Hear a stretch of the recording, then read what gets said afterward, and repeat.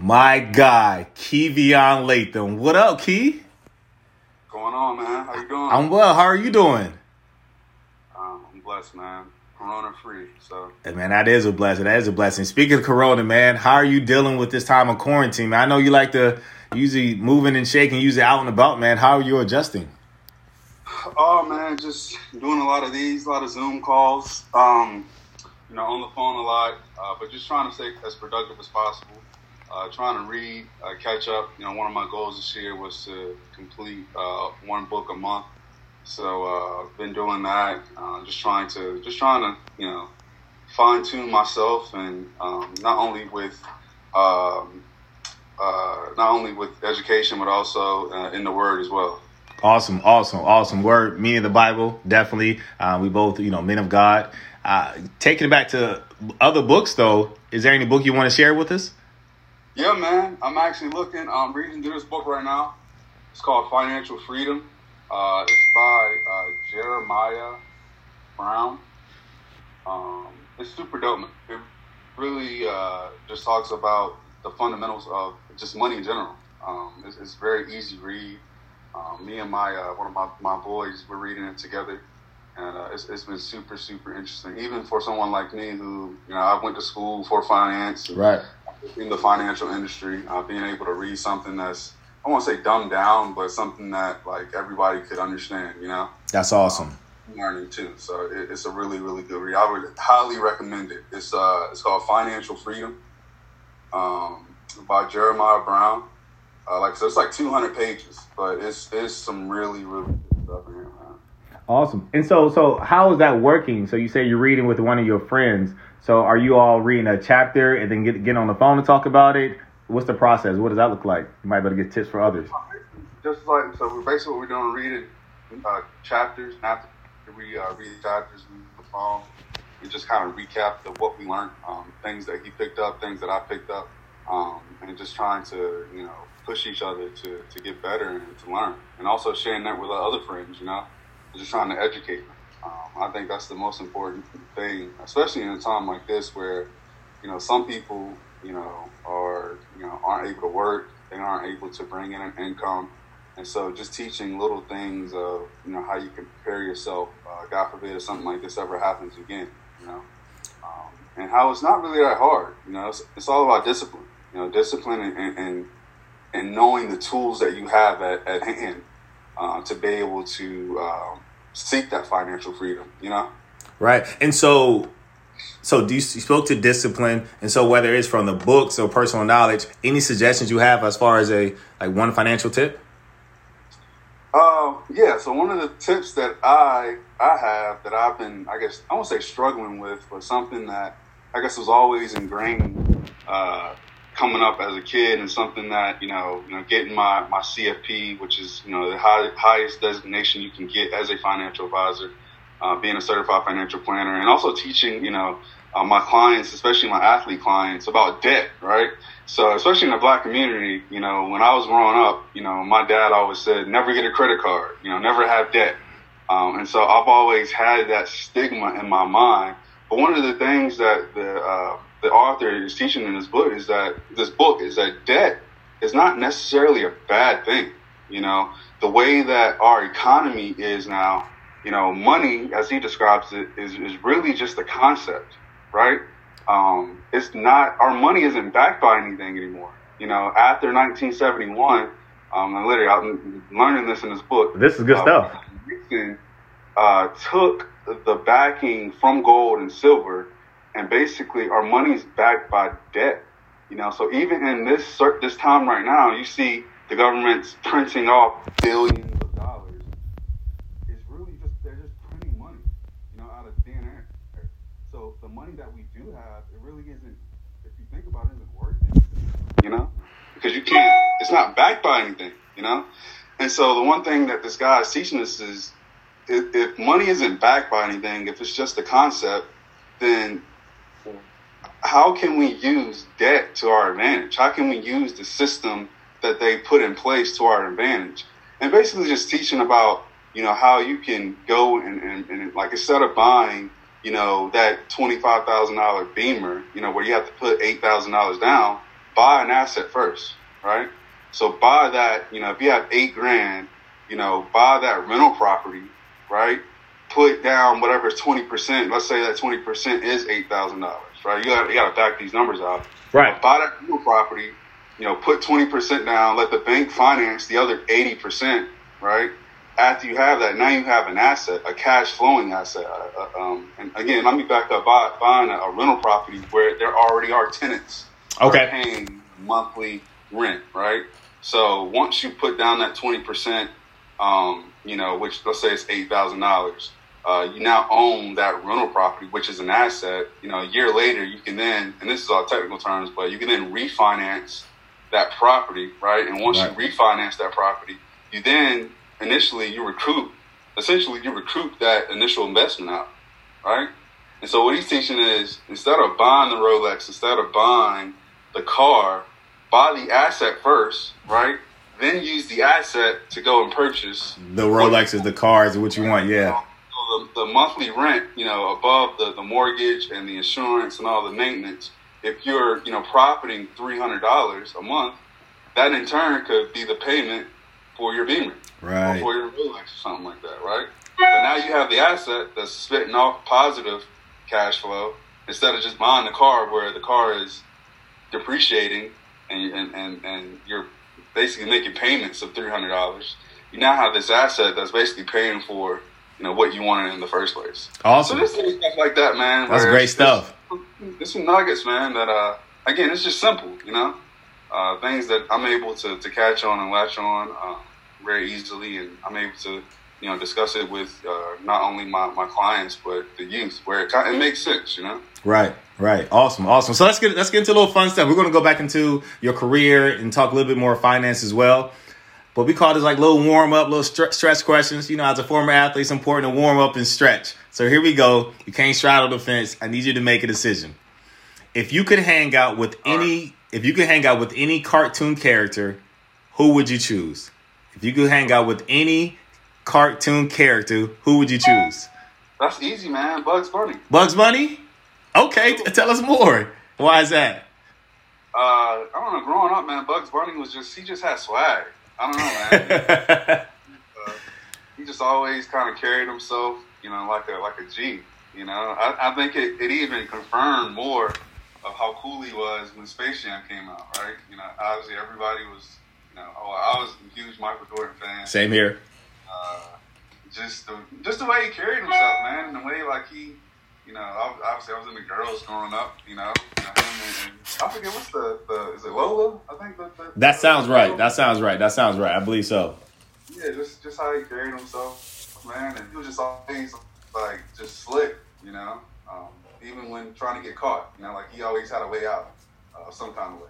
So and so I dig it. So you brought up Jordan. What is your thoughts about first of all, have you been watching The Last Dance, the documentary? I have. Incredible. What are your thoughts about it? Honestly, man, I didn't really see Jordan play. I wasn't really into basketball until I moved with my father in 1990, when I was like 7 years old. So that was 97, 98. So I didn't really watch him play until literally to this season. How about that? Right? Okay. So I was born in 89, and so I didn't see, obviously I didn't see anything before 89, and really I haven't seen anything until, like I said, in the 97, 98, season. But bro, I didn't know he was that good. Incredible, right? The first couple episodes, I was like, yo, this dude, I was watching with my wife, and she was like, either the other people were terrible, or he just was like Superman, I mean, especially looking at that game when I think it was either first or second year when he played Boston in the playoff game, 63, and played golf with the opponents before the game, which is crazy. Yeah. I mean, I think that night before they played golf, he scored I believe 49. Played golf, lost in the golf round. And said, I guess he let somebody know that he had something for Danny Ainge and the Celtics, and that something was 63 points. He lit dudes up, man. Yeah, no, I've been enjoying it thoroughly. I was a huge Jordan fan growing up, and it just takes me back to my childhood. Yeah, man. Go ahead, please finish with that. Well, I'm just saying, man, it's just pretty cool to see. Obviously, it's always the base of the Kobe's. I grew up in the Kobe, obviously LeBron era, and I can now tell why. A lot of people compare Jordan to Kobe because they were very, very similar to one another in their games, and kind of just their attitude and mentality towards the game. Totally. And although I would say overall, I think LeBron is like, I won't say the best basketball player, but he's definitely probably, I don't know, man. I guess it's hard. I don't know what level you could put them on. Because LeBron's pretty good too, man. Pretty good. Yeah. Size. Right. He doesn't have the championships. I don't think he has like that Mamba or that Jordan like mentality as far as like kill. But just his IQ of the game and even like what he's doing now. Like Jordan wasn't doing what LeBron's doing in his 17th year. That's true.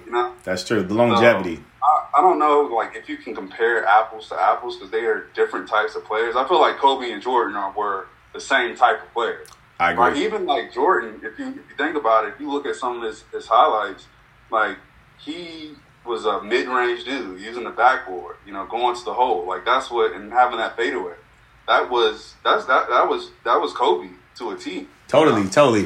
But the way you position it, you're acting as if Kobe came first. Kobe went to the school of Jordan. You know what I mean? So Kobe, he idolized Jordan, and as we saw later on, like they became really good friends. So he modeled his game after Jordan. Like so many others before Kobe or during his era was trying to do it, but Kobe was the best at doing it. And that's why you can say now that you can see the similarities because you've seen Kobe's entire career, but now going back and seeing some of these Jordans highlight through this doc, you can see the connection there. That's more fair comparison because LeBron is probably more in the Magic realm. Getting his teammates involved, assisting. Like he's more like his teammates score first. Jordan, he really, especially early in his career, he putting that thing up. He's put that thing up. Another one. So would you rather be an adult your entire life or a kid your entire life? You had to choose an adult your entire life or a kid your entire life. That's tough, dude. I don't know, man. Knowing what I know now, probably. I don't know, man. I like being an adult. Okay. Yeah, I think obviously when you grow up, your parents would always tell you like life is easy. All you got to do is focus on school and ball, and you're like whatever. Then life comes at you fast, quickly. And it's hard, especially for us athletes that play Division I and got full rides. We were kind of sheltered. I feel like for an additional 4 years instead of knowing what life really what life really is. But I don't know, man. I enjoy being an adult, man. It's adversity for sure, but I think it's just different types of adversity. I feel like as a kid you go through adversity, but you got your parents' protection. I feel like we go through adversity now. Our Heavenly Father, is more of our protector. At the end of the day. So true story. Yeah, man. You going adult. So I got last one for you. Okay. I'm excited to ask you this one. All right. Kings of Comedy. Okay. Who's your favorite out of the Kings? Bro, that's easy. Bernie. Oh, seriously? That was easy. Sure, man. Okay. Excellent. It's dope, bro. Now, there are obviously I grew up, watching comedy because of my father. So, that's all I used to watch. Probably shouldn't have been watching that type of stuff at my age.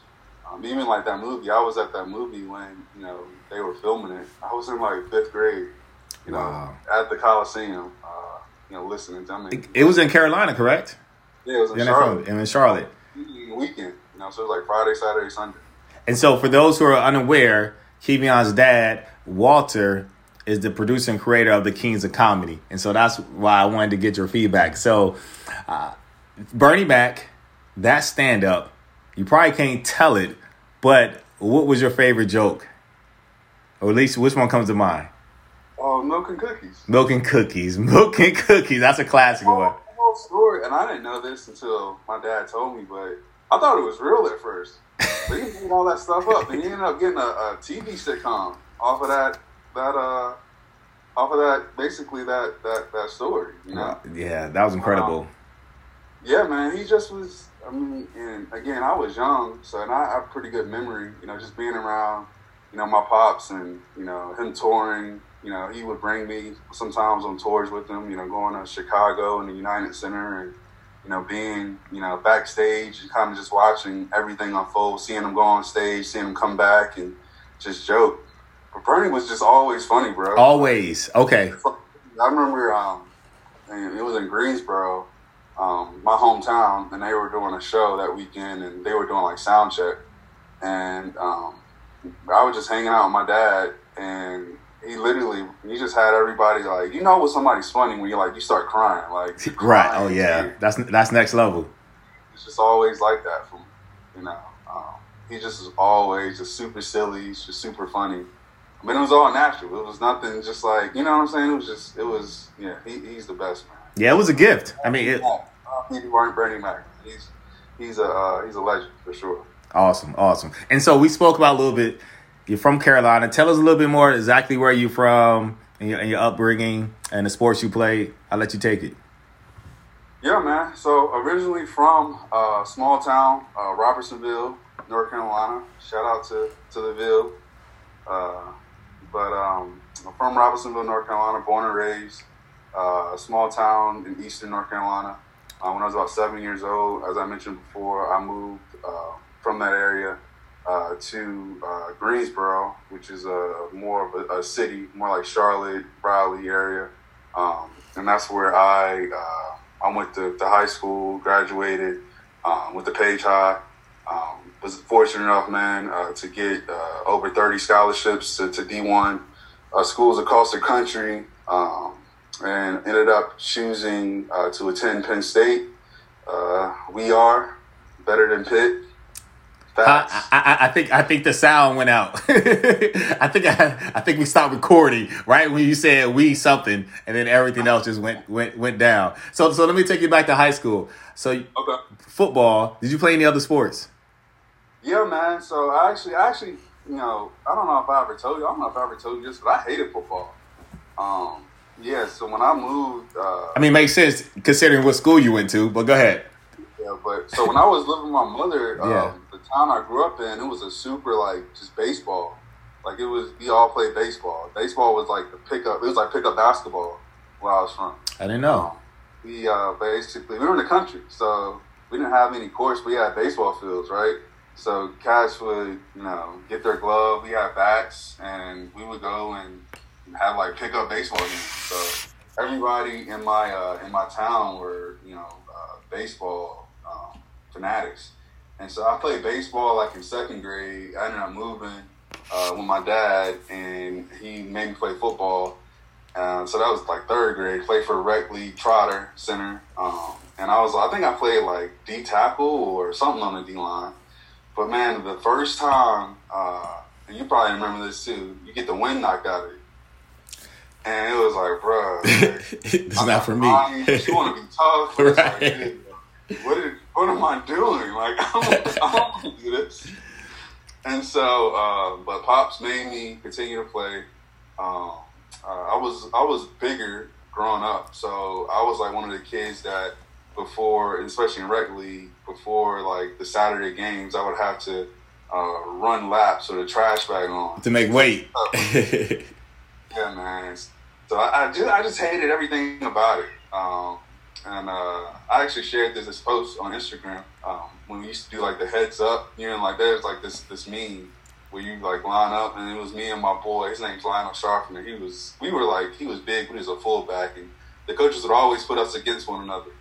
And I honestly think, man, I got like a concussion, like doing one of those drills, man. And I just hated it, man. I hated everything about it.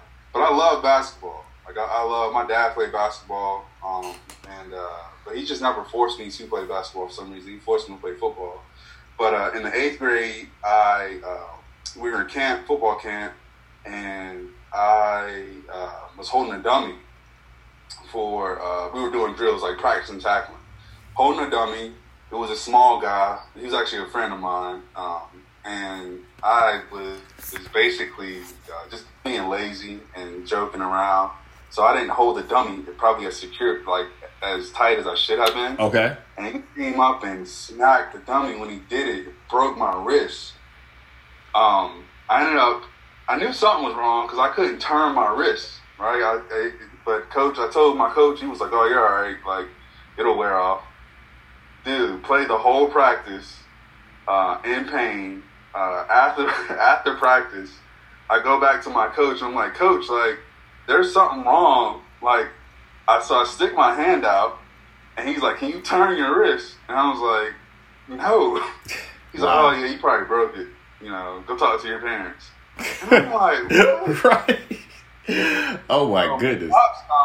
And I tell him, like, "Dad, like, my wrist." And, you know, he gets out of the car. My dad's like 6'5", like, right. You know, ain't no little guy. He's like not having it. So he goes, like, he reams the coach out. I go to the urgent care. Sure enough, they would do the X-ray. I got like a hairline fracture in my right wrist. Get it. And my dad's all freaked out. He's like, "Son, you don't ever have to play football ever again if you don't want to." And so I ended up coming back. I wanted to finish the season. You know, I was always taught, you know, finish where you start. So then I'm coming back, and I think really what I came back because the coach this was 8th grade, and so the coach, we had a new coach, and he kept like testing me like I was sorry or something, right? So came back for my wrist being broke, and I just went all out, man. Just like was killing, you know, getting sacks, you know, everywhere, and I remember the game we played like this because I went to the school Mendenhall, which was predominantly like a white school, and so the Dudley was like the black school, and we played them, and I like it was my first game back, and I killed it. And after the game, he was like, "Tell me I'm wrong," and I was like, "What?"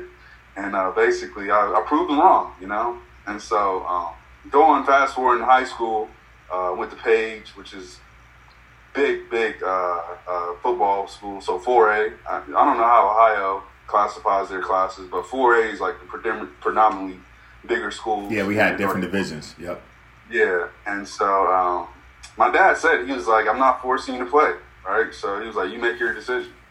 And I was like, "Cool. Like, if I don't have to play, I'm not playing." So I ended up going, in North Carolina, it's super hot in the summer.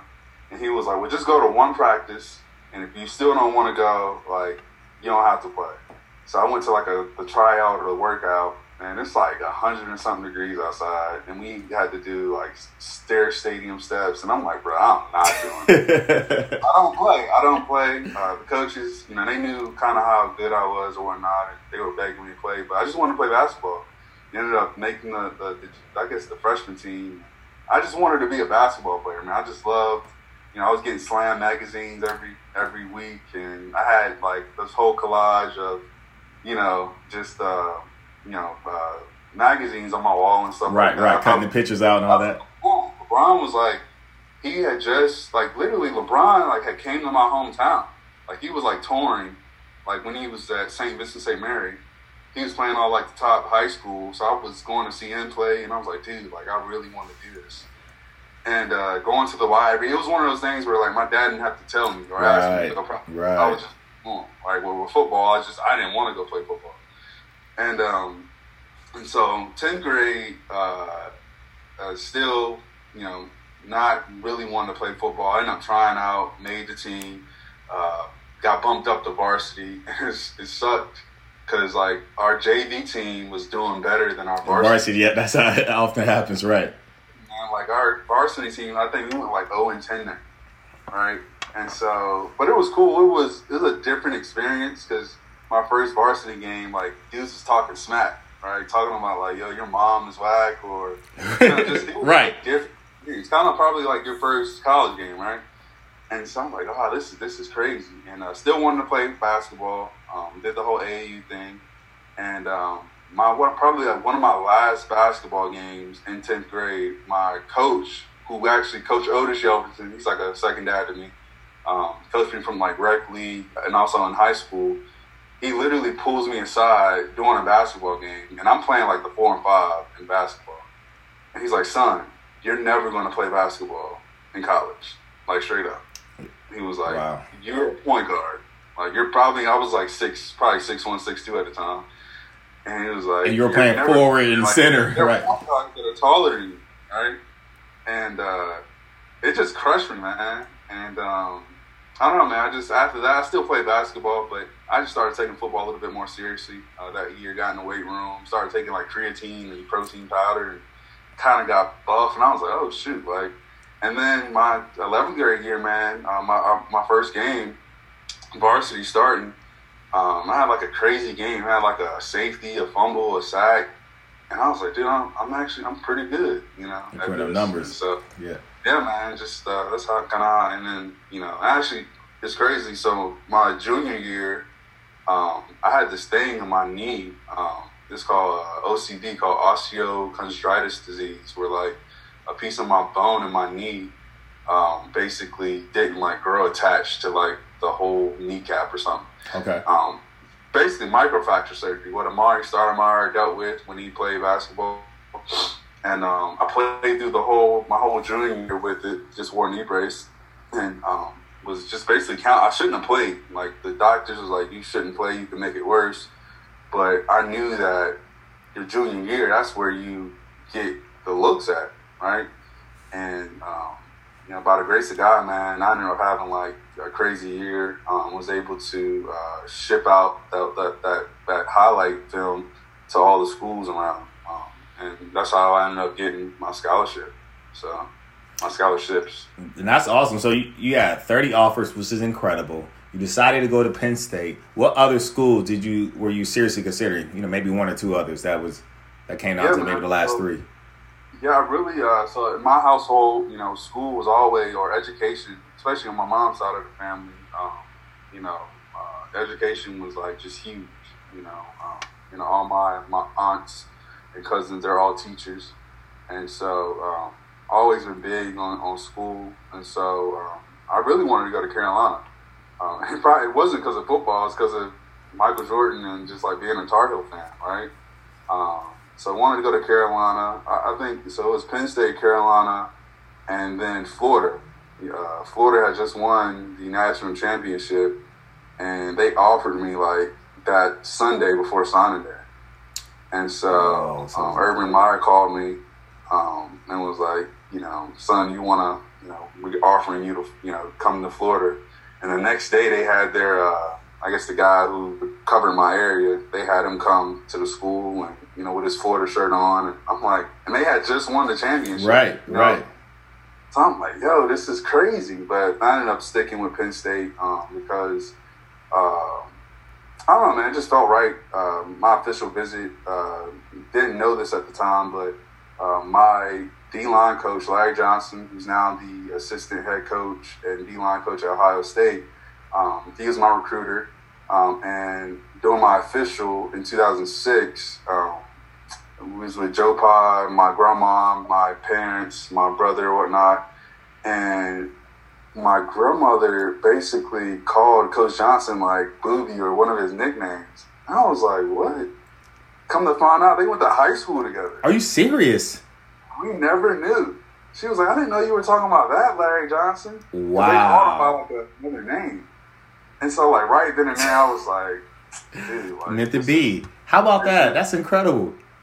Yeah, so, and Coach Johnson, he was just, man, I mean, I get literally, I work with him today. Like, he's one of my clients, and, he's one of the big reasons that I've been able to get into kind of this sports world, man, and have success, because he kind of put his stamp, beside my name, man. I don't take that lightly, but he saw how hard I worked in school, and on the field, and he just knows me as a person. I mean, he recruited me. He's known me since I've been in 11th grade. So it just, I don't know, it just is meant to be.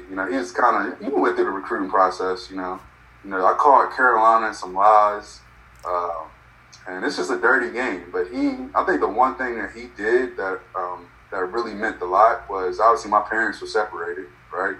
And getting recruited by all these schools. When he said he was going to do something, he did it. And one of the things that he did that really stuck out from all the other coaches, that he took a separate trip by himself and went and saw my mom down in Robertsonville. And he didn't have to do it. And it's like literally a beaten path, you know. It's like out in the middle of nowhere. Yeah. And he went, and like the whole community came. I wasn't there, but my mom tells me like all my cousins, uncles, you know, we're a big family. He came and basically, told his pitch like I was there, you know, and so that meant a lot. Especially, like I said, me not growing up with my mom. You know, she obviously didn't want me to go 8 hours away. She barely saw me, you know, in the first place. But he reassured her that, you know, I was going to get a good education, that I was going to be coached well. And once, you know, he did that, and she kind of had that stamp of approval of him, you know, it was meant to be. Yeah, you know? Wow, that's next level. Thanks for sharing that story. That's next level recruiting. I was going to ask you that. So it's 8 hours away from your hometown to Greensboro. Wow, that's impressive. That's impressive. And so you go to Penn State. You major in finance. Yep. It's already a huge demand at being an athlete. So how did you manage being a student athlete? Speak to that. Yeah, man. I was actually talking to a parent about this the other day. I actually didn't even want to do finance. I initially went to Penn to do engineering. Engineering, okay. My cousin on my mother's side, again, very, you know, their education is like pristine on that side of my family. They take it very serious. He went to NC State, got an electrical engineering degree, and worked at Procter & Gamble. And she was like the only cousin that I saw that she was driving a Beamer, like young. Like she always just had like a nice car. So right. I was like, dude, I want what she does. You know? I always like putting stuff together in math. So I was like, and that's what she did. So wanted to be an electrical engineer. Literally got to Penn State. You know how our academic advisors are separate from the regular academic advisors. And so went toward the electrical engineering program. And literally when I got back, my advisor was just like, you can't do it. Because once you get into the major, your labs are going to be doing practice. You gotta choose another major. Right. Basically, you know?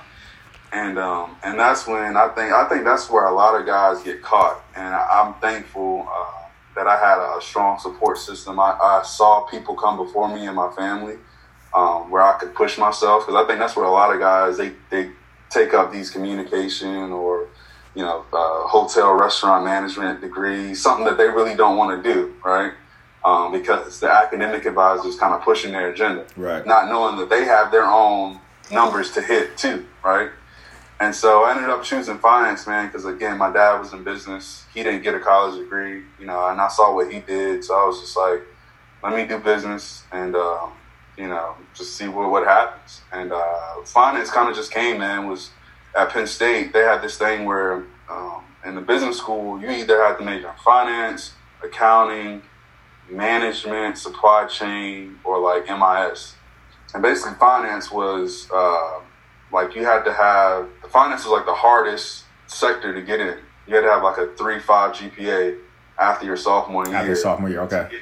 School of finance. So I was like, with everything, as you mentioned, going on, doing football, doing study hall, doing Don, I was like, that gave me kind of like a goal to achieve, you know.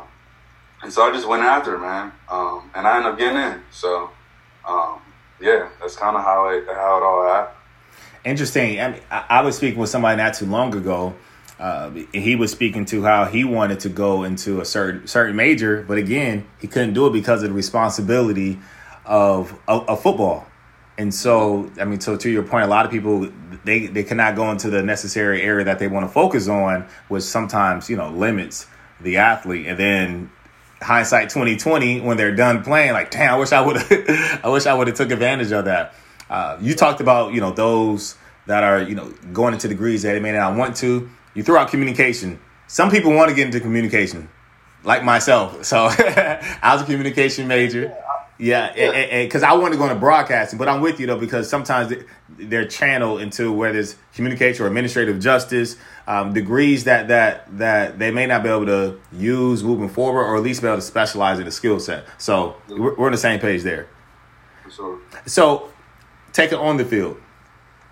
what's your fondest memory? Where it's a play, it's a game, going to a bowl game. What's your fondest on-field memory as a member of the Penn State football team? Fondest on-field memory probably was we played Indiana at FedEx Field. I think it was my senior year, and I ended up getting a sack.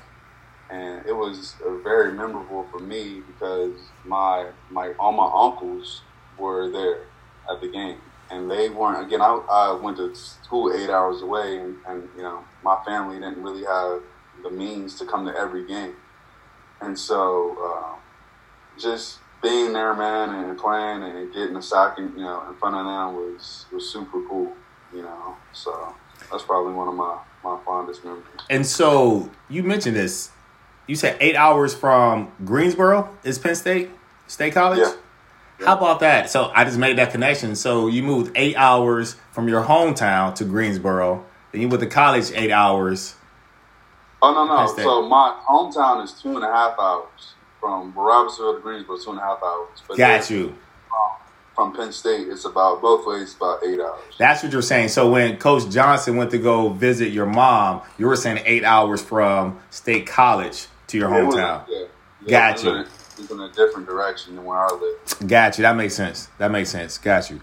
Cool. And so let's talk about your transition. So you remained in the finance career. And so what was some of that transition from being a student athlete into the professional world? How was that? The transition was, how can I say it? It was smooth. I was able to, I got a job right after playing ball. So my last year was 2010. I started doing interviews in fall of 2010. And when I graduated, my last game was, I think, January 1st. We played in a New Year's Day bowl game against Florida. And I started at PNC in February. So it was cool, man. Because I had a job. I guess my transition was a bit it's adversity, right? I found out my girlfriend, my wife, she was pregnant with our first child. So that kind of was hard, not hard, but it was unexpected. Right. So, I had to juggle that. But I don't know, I think it was smoother than I think a lot of I've seen some of my teammates, they go through the transition. I kind of had an idea of what I wanted to do. And that was ultimately I wanted to be a financial advisor. I wanted to be amongst I wanted to work in sports still, right? And I thought, being a financial advisor, I could take my skills that I learned from finance and, help these athletes and my teammates, right? I saw my teammates that, were super good at playing ball, and I saw how much work they put in. And then I saw that they didn't have anything, right? And they just had no clue of the concept of what it meant to, make money, build wealth. And so I wanted to help them, And so I think that was really my goal, was to network as much as possible, to meet people, to learn, and to ultimately, get on this side of the business, which I was able to do. But, I guess on the career side, it was easy, but I think the transition from a mental perspective was super hard, right?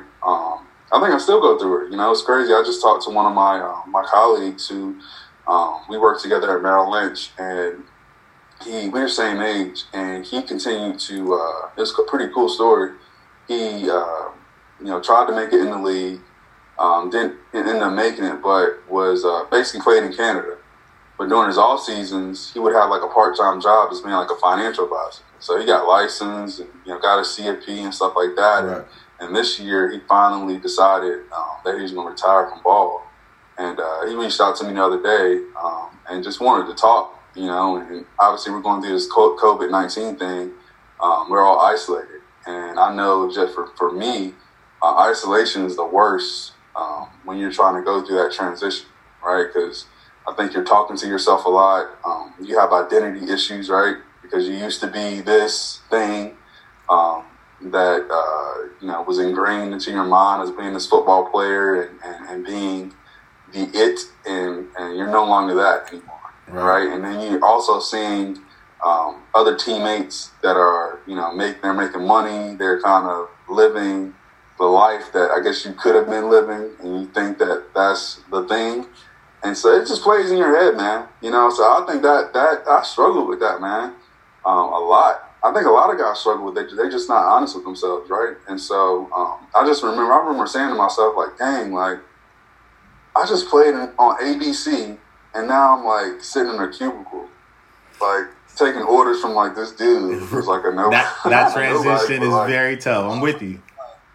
This is nuts, man. And so, yeah, man, it's hard, man. But I think talking out right now, I think it helps. I think meeting you, because I met you, I think like a year, maybe that year, 2011, yeah, or maybe a year after. No, a year after. Is that probably 2012?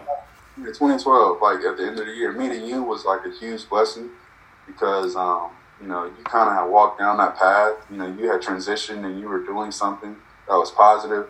And Owen Gerald, man, I look back on it now, it probably saved my life, man, because I was able to have an outlet and to be able to, again, talk, right? When you're talking with somebody and you're kind of expressing your feelings and you're doing something and you're giving that energy, or taking the energy that you have and giving it to the kids and just to other people in general, man, it's a blessing, And so, and just being able to share my experience and hoping that, the things that I learned, some of these kids can, take, just a small fraction of it and implement it in their life, so. Yeah, no, that was good. I didn't know that you were that. Now thinking back, I guess you were like early in your career when we met, and I'm glad we got connected. And I mean, you were such a value added. You were committed. I mean, you were always there. You was always reliable, and you were a great mentor and a great role model for the young student athletes. And we're going to speak more into that. But I like to hear more about your business now. So you own your own business now. So speak to that. You have many clients, including professional athletes. Yeah, man. So like I said, once I graduated, I kind of had this, this thing. Like I said, I kind of knew what I wanted to do. I feel like God takes you down, these trails and sometimes you don't understand why He's doing it, but ultimately He's pruning you to kind of to do His will almost. So ended up leaving PNC, went to Merrill Lynch, got licensed, ended up getting an opportunity with the group that I was working with there. Went on to Raymond James. And ended up working there for 4 years under this group. And again, I was trying to pursue the avenue of working with professional athletes. Again, because I felt like I related to them, I understood their story, and I knew how to communicate. And I just wanted to help. Right? And so I ended up getting an opportunity to work with some pretty big time athletes. With a group out of St. Louis, and then from there, man, I felt it on my heart. God was telling me to kind of start my own thing and kind of just take that leap of faith, which was a huge leap because I just didn't know what would happen, right? And kind of just betting on myself, was getting advice and again seeking the Lord, for counsel, and really, my thought process was if I was going to do it, I should do it now, right? And not look back. I was young. I think at the time I was 28 years old, 28, 29. And if, things didn't go well, I'm still young. I had my credentials. I had contacts. So I took the leap, man. And so I ended up starting in 2018. I was starting Green Rose Wealth Management. And if anybody knows, I'm not the most, I don't want to say I don't think, but the creative, right? So like Green Rose was birthed out of, I don't know, like a guy, literally was God, God gave it to me, placed it on my heart. And really what Green Rose means is Green Street is where I grew up with my mother, in the trailer parks. very impoverished and kind of my humble beginnings.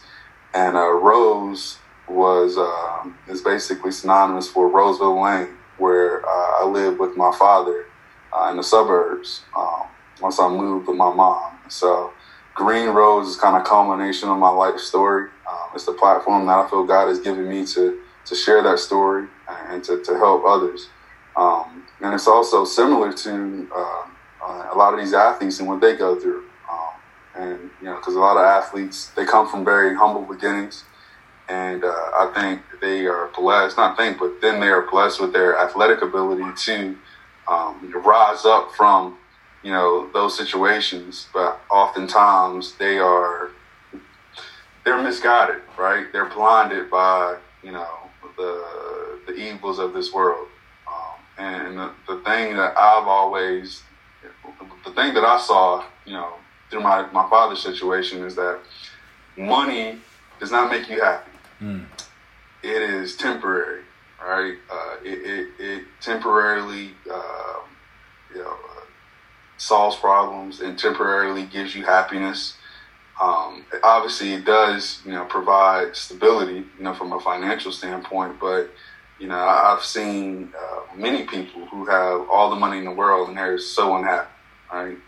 Even from the standpoint of when you get this money, your own family turns over, right? Because they expect you to do X, Y, Z, and when you say no, it's not like it used to be. So just learning a lot about that and just seeing it firsthand with my father and just his side of the family and how they treated him, when, he stopped, opening up his checkbook, it gets real. And so just sharing those stories, man, and then also, just being able to, again, just provide basic financial literacy, not only to players, but, working with also professional coaches and the NFL realm and college. So, man, it's been a blessing. Right now we're going on 2 years, it'll be this year. That's huge. It's been a huge learning experience, man. Lots of, I won't say lots of ups and downs, but it's been, it's all on me now, right? So it's been cool to learn and to to bump my head and to get better and just kind of fight through that adversity. So that's great, and you've been built for it. I mean, you've been overcoming adversity as you share some of those stories throughout your entire life, and you've been prepared for this. You have the back and the education and the skill set, and I love how you even tied in learning from watching your dad and following your dad as well, and starting to take all of those pieces together to make your company Green Rose even more effective. And you're going to continue to learn. It's a ongoing process. So I salute you and I applaud you, proud of you, and is looking forward to hearing great things about how the company evolves.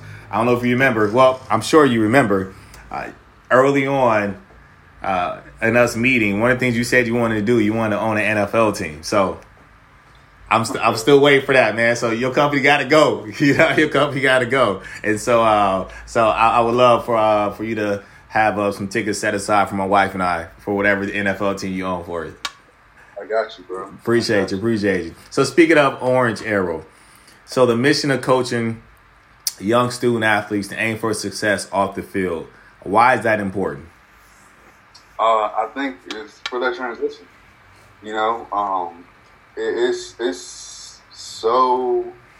It's something that isn't really taught. I mean, I think it's talked about a little bit more. But, and correct me if I'm wrong, but when I was at Penn State, we were taught to, we had literally a class that taught us about not touching girls inappropriately or, just carrying ourselves a certain way. But there was, never a class about the transition, and how hard it is, man. It's hard. I always compare it to I had an uncle that smoked cigarettes with him. Tried to stop. It was you get withdrawal. It's hard, Yeah.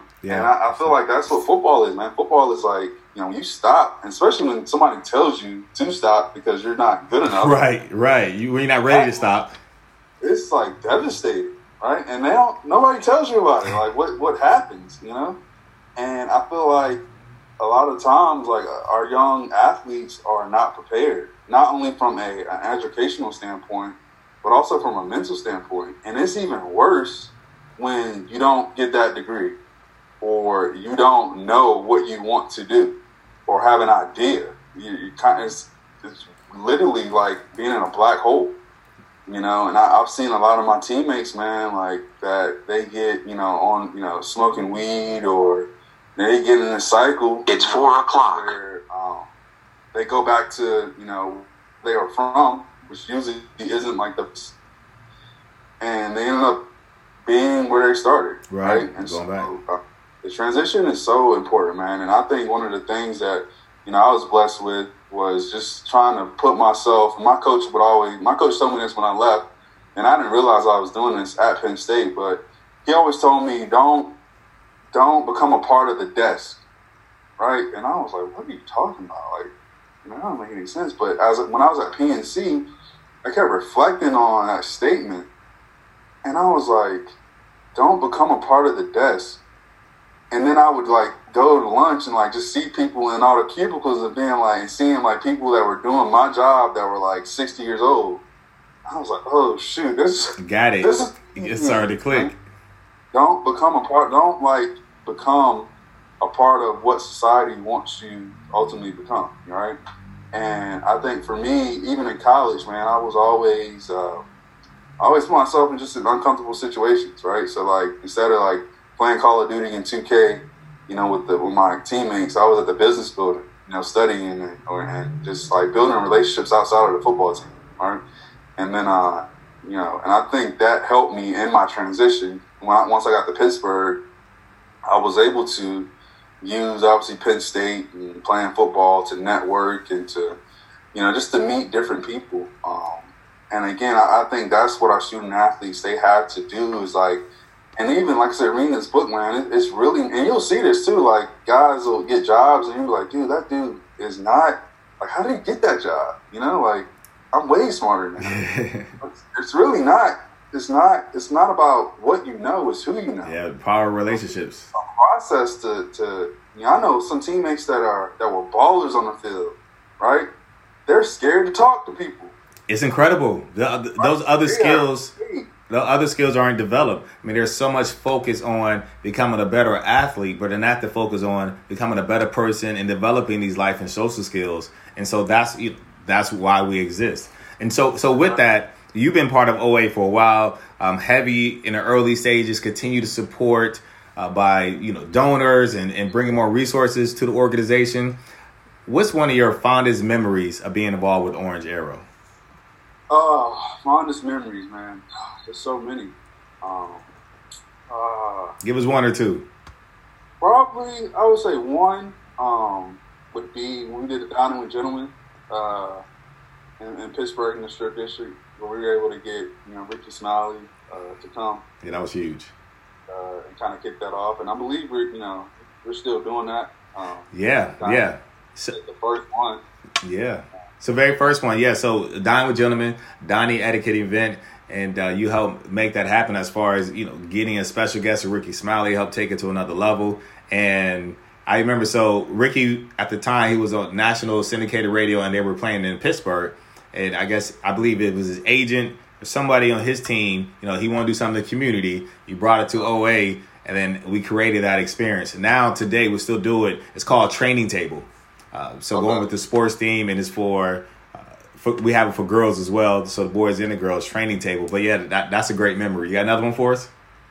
Yeah, man. I think that and gosh, there's so many.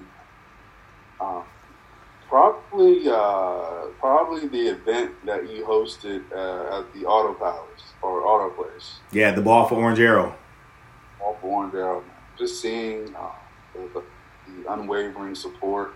You know, and again, like I saw you when you were in Wilkinsburg. You Lusaka. Yep. You know, in a small room in the Boys and Girls Club. Yeah. Just to see us, you know, or you know, go from that us. To, you know, having team some movement. Of the biggest, you know, people in town, you know, attend this event, you know, to support, you know, what, you know, ultimately we're trying to do, and that's to give back to the youth and to plant seeds, ultimately, right? Yeah. it was pretty cool just to see how far, that OA, grew or is growing. Yeah, and we're still going. And so it's interesting. You said some of the biggest people in the community or well-known figures. One of those individuals, Penn State alum, Hall of Famer, Franco Harris. And so while I give you a hard time, other Penn State folks a lot of hard time because, Pitt, Penn State rivalry, especially, when I played, because we were still going. You all didn't play each other. We didn't play you all when you were in school. So it may not be as big, but it was a big deal, right? And so while I give you all a hard time, I want to thank you all in a public forum because not only you, but like Franco's been a tremendous support and resource. I mean, he had this fundraiser event for us in Miami around a Super Bowl, giving us access and exposure. And from Bobby Ingram, there's been a number of Penn State folks that have come together and rally around the work of Orange Arrow because we all believe it's important. And making sure that these athletes become more than just an athlete. So with that regard, I do have love for Penn State. I'm gonna continue to give you a hard time, but I thank you for your continued support. I appreciate you, bro. I'm proud of you. I'm looking forward to see how you develop. And again, thank you for you continue to be involved with OA. No doubt, man. It's been a pleasure, man. I'm super excited to see. The South Florida chapter, how it grows. I know you guys had a big event, during the Super Bowl. It was a blessing. Now looking at this whole coronavirus situation, man, you're able to get it in before everything happened. So, I'm super excited to see how it grows down there and even up here as well. And like I said, it's something that I believe in still to this day. Something that I feel like I am Orange Arrow. No doubt. So I try to tell people about it still to help support it and just spread the message, man. Sounds good. Thank you for being part of it. Thank you. Cool, bro. So we're in like this. Held the pit on 3. 1, 2, 3. It went out on your end. It went out on your end too. Thanks, bro. Love you, dog. Thanks, bro. Peace.